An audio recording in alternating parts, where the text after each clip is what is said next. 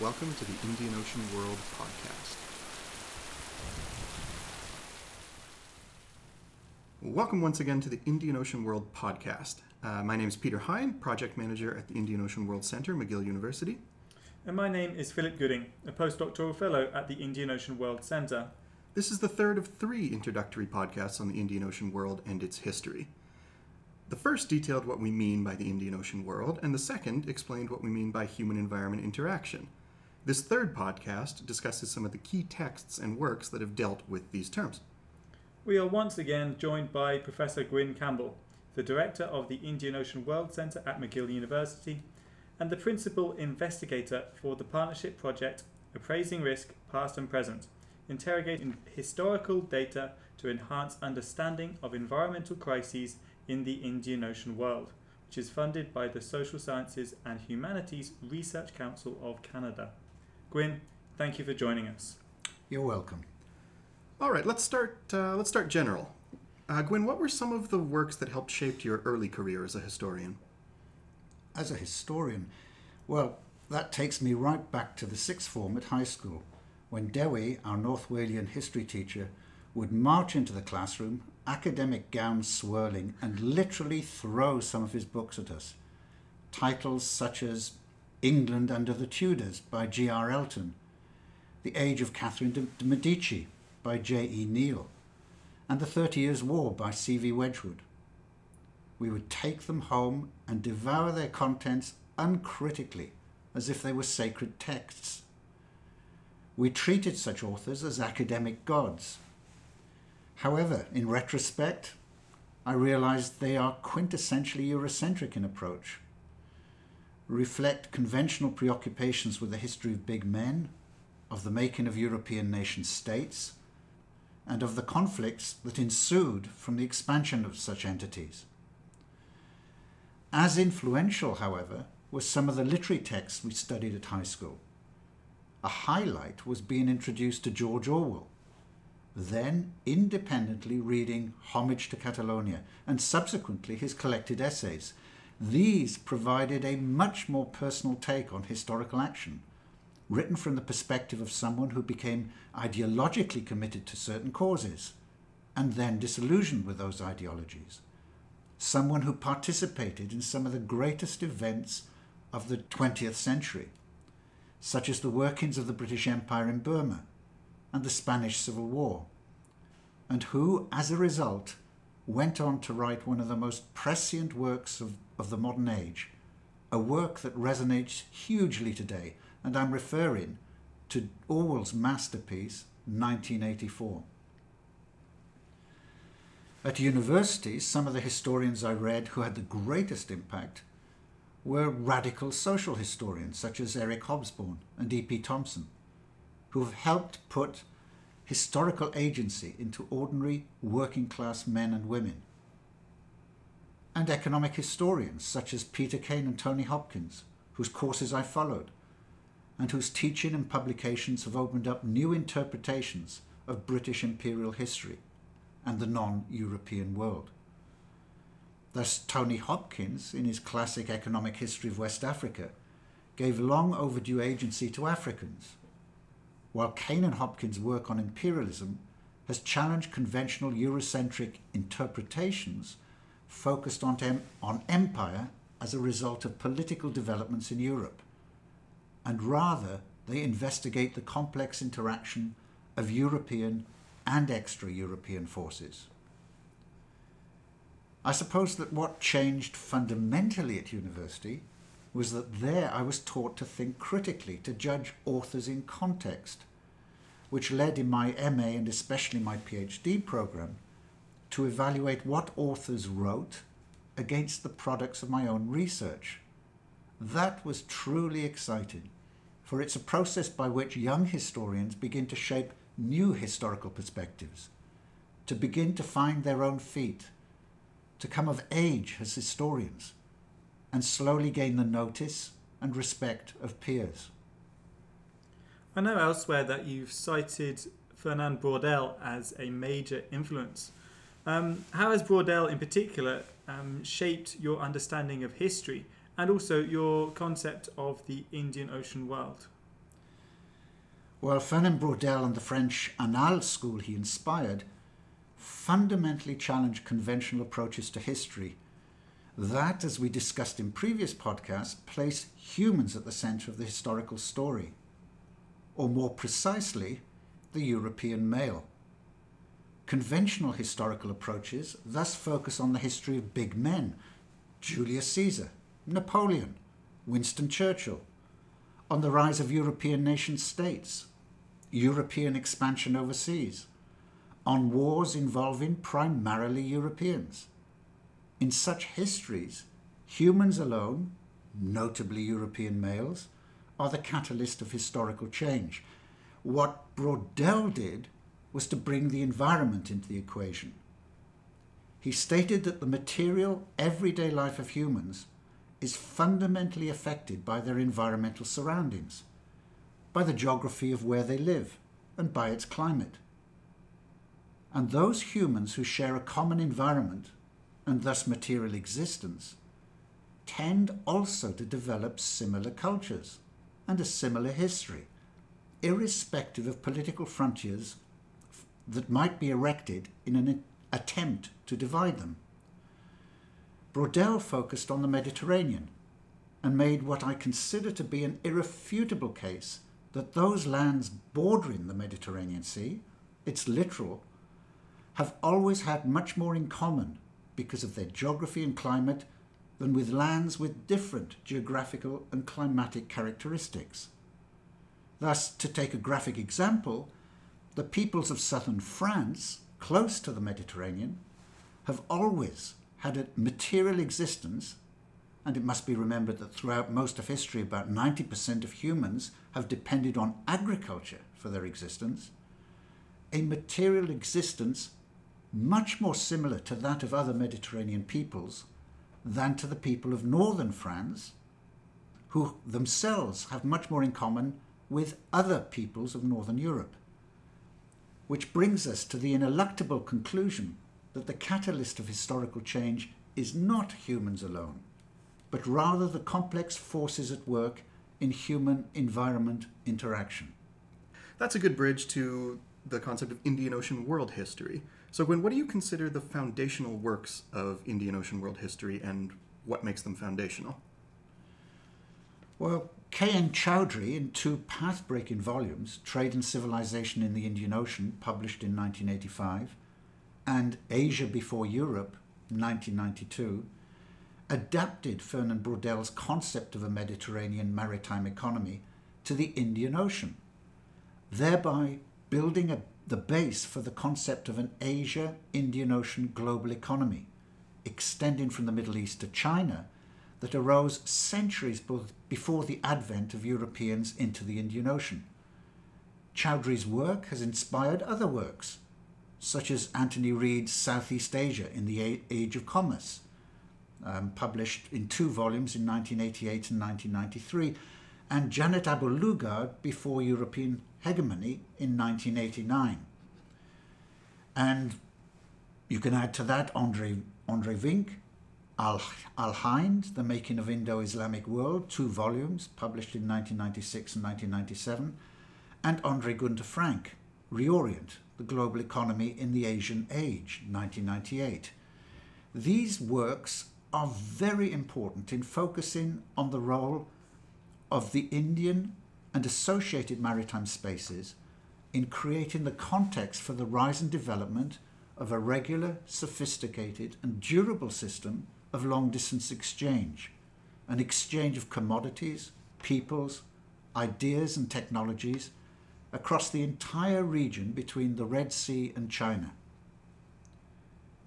In this, they challenged conventional histories based on big men, the making of nation-states, of empires, or that of a tight regional studies focus, one that concentrates on one particular region as defined in the period of European colonization, such as Southeast Asia or the Middle East.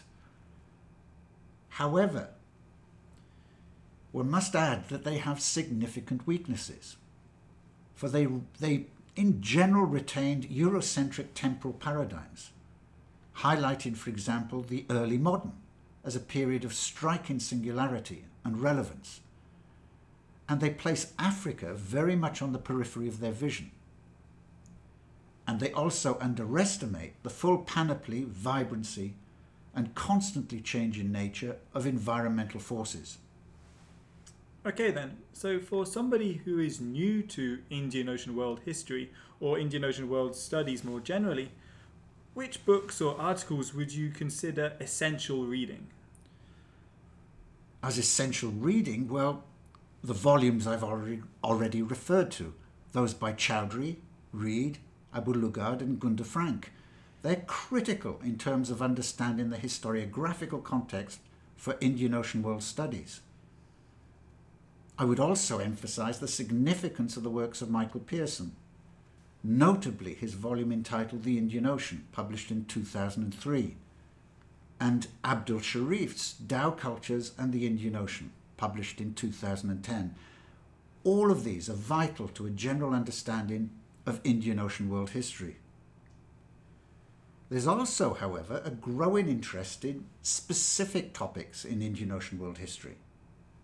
To give you one example, the issue of bondage in the Indian Ocean world, a major interest of mine.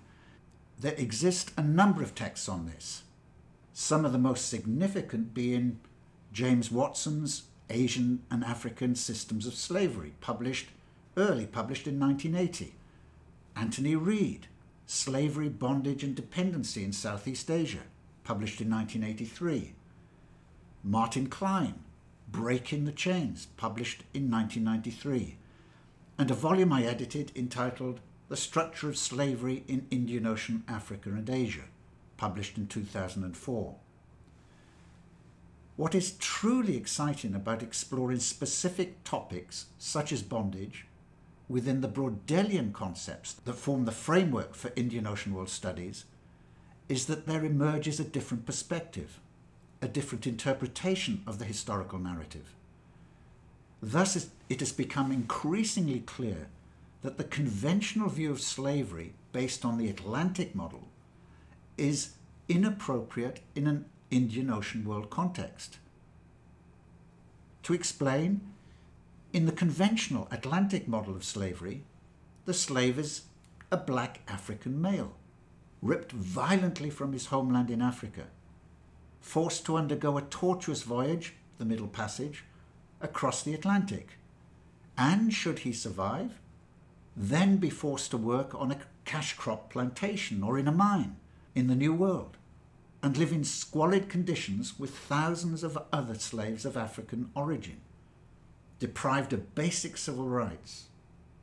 He's a chattel that his owner can punish or sell at will, and who can never accumulate inheritable property of his own.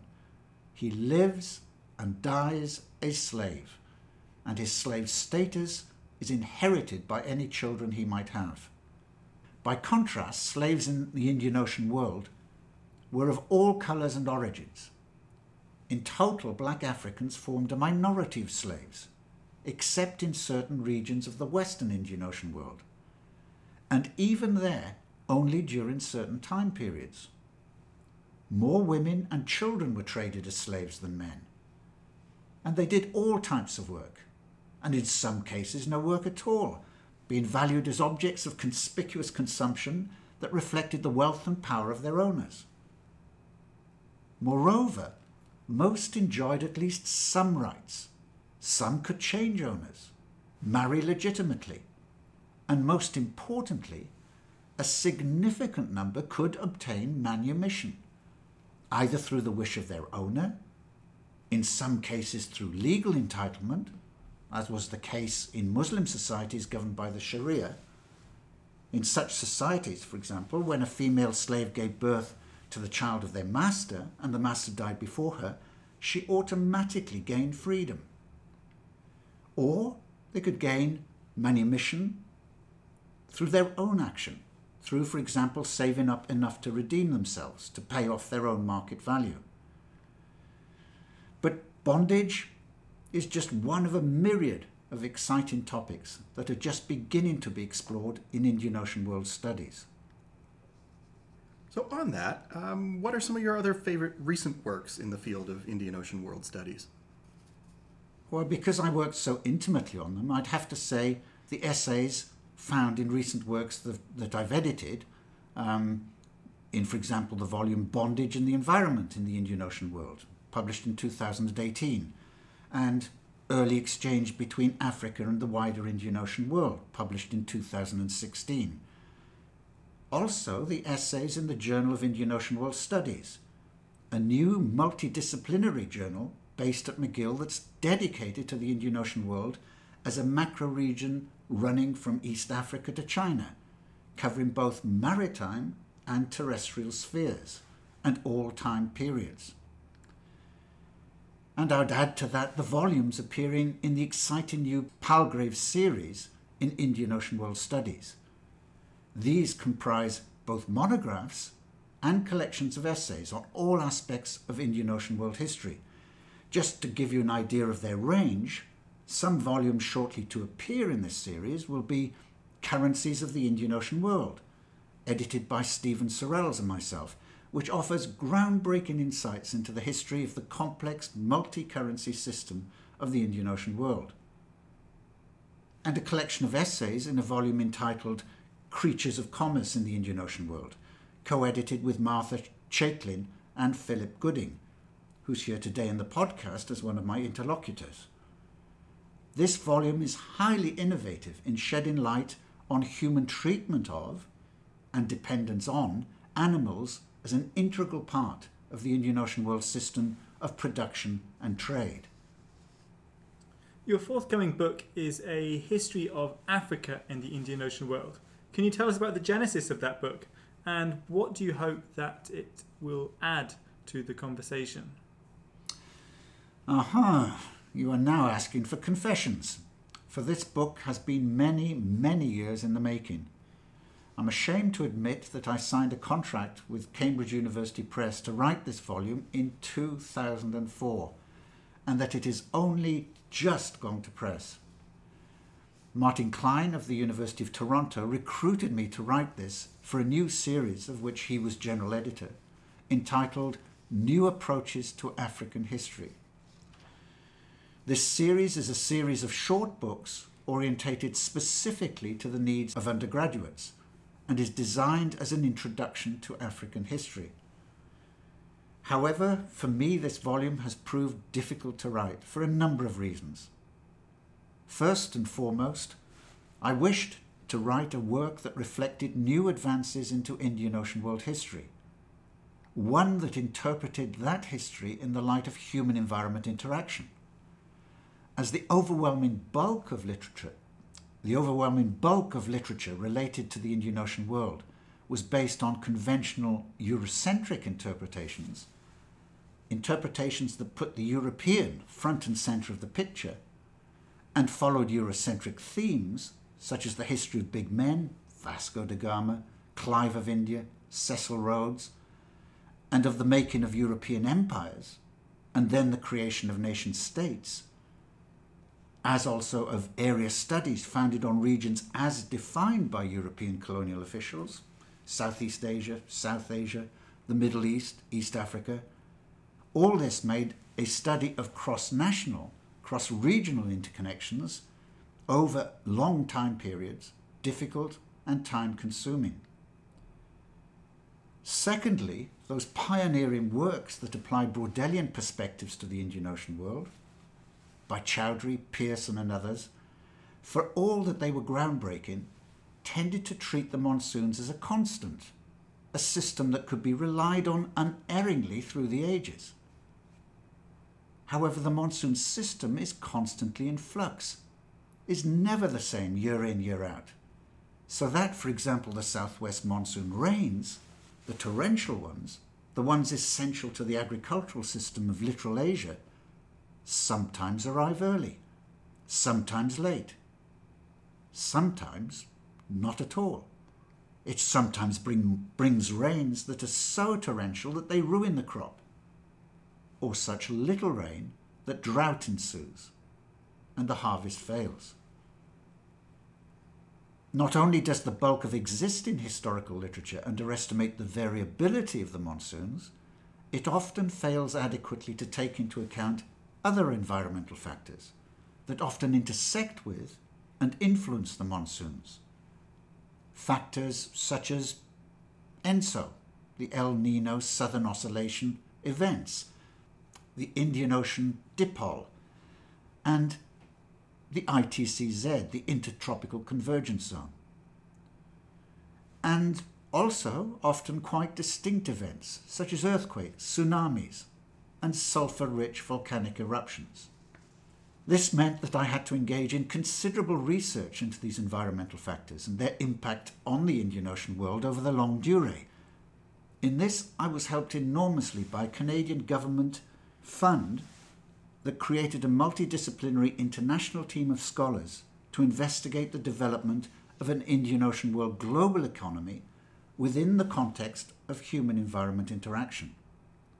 The findings of this research project fed into a data bank to which Bayesian networks analysis was applied, helped to reveal new temporal contours for the Indian Ocean world, ones that in part diverge significantly from conventional Eurocentric periodization.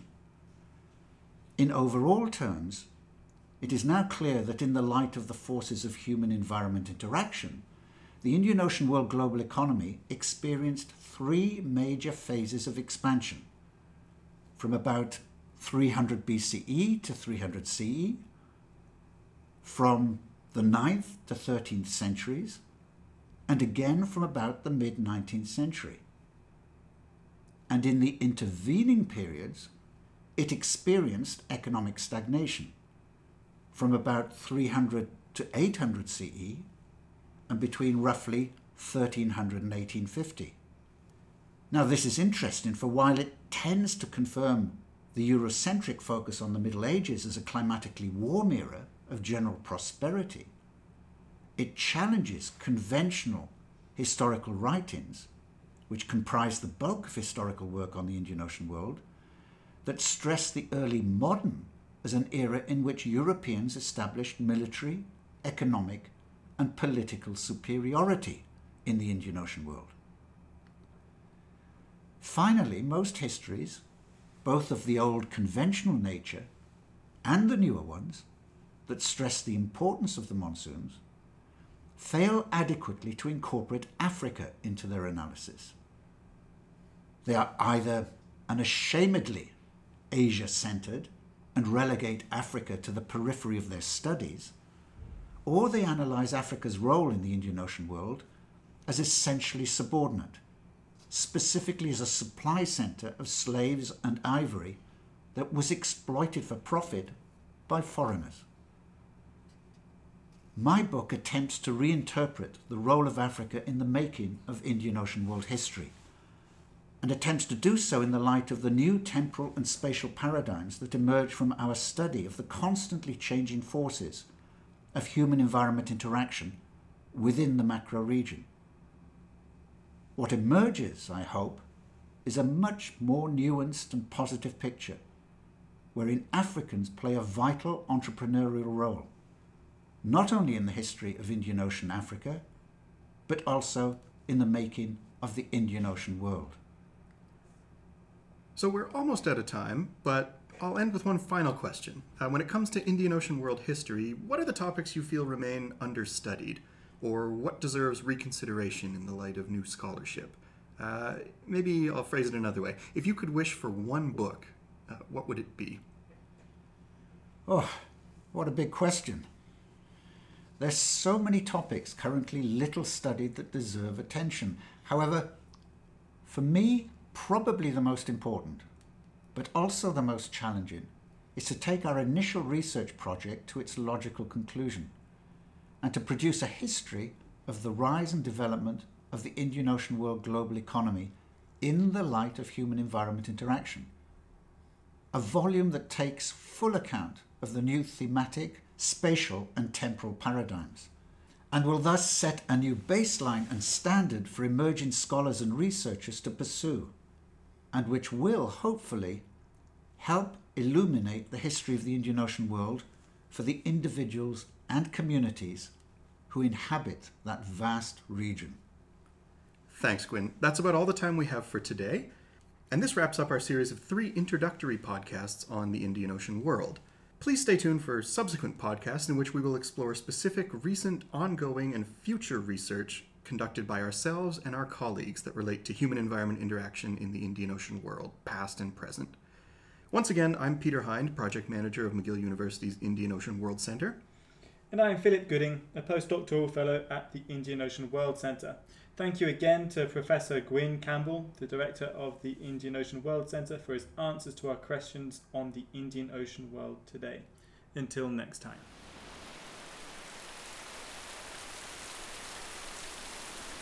The Indian Ocean World podcast would like to acknowledge the generous support of the Social Sciences and Humanities Research Council of Canada. This podcast series is part of the SSHRC-funded partnership project Appraising Risk, Past and Present, interrogating historical data to enhance understanding of environmental crises in the Indian Ocean world.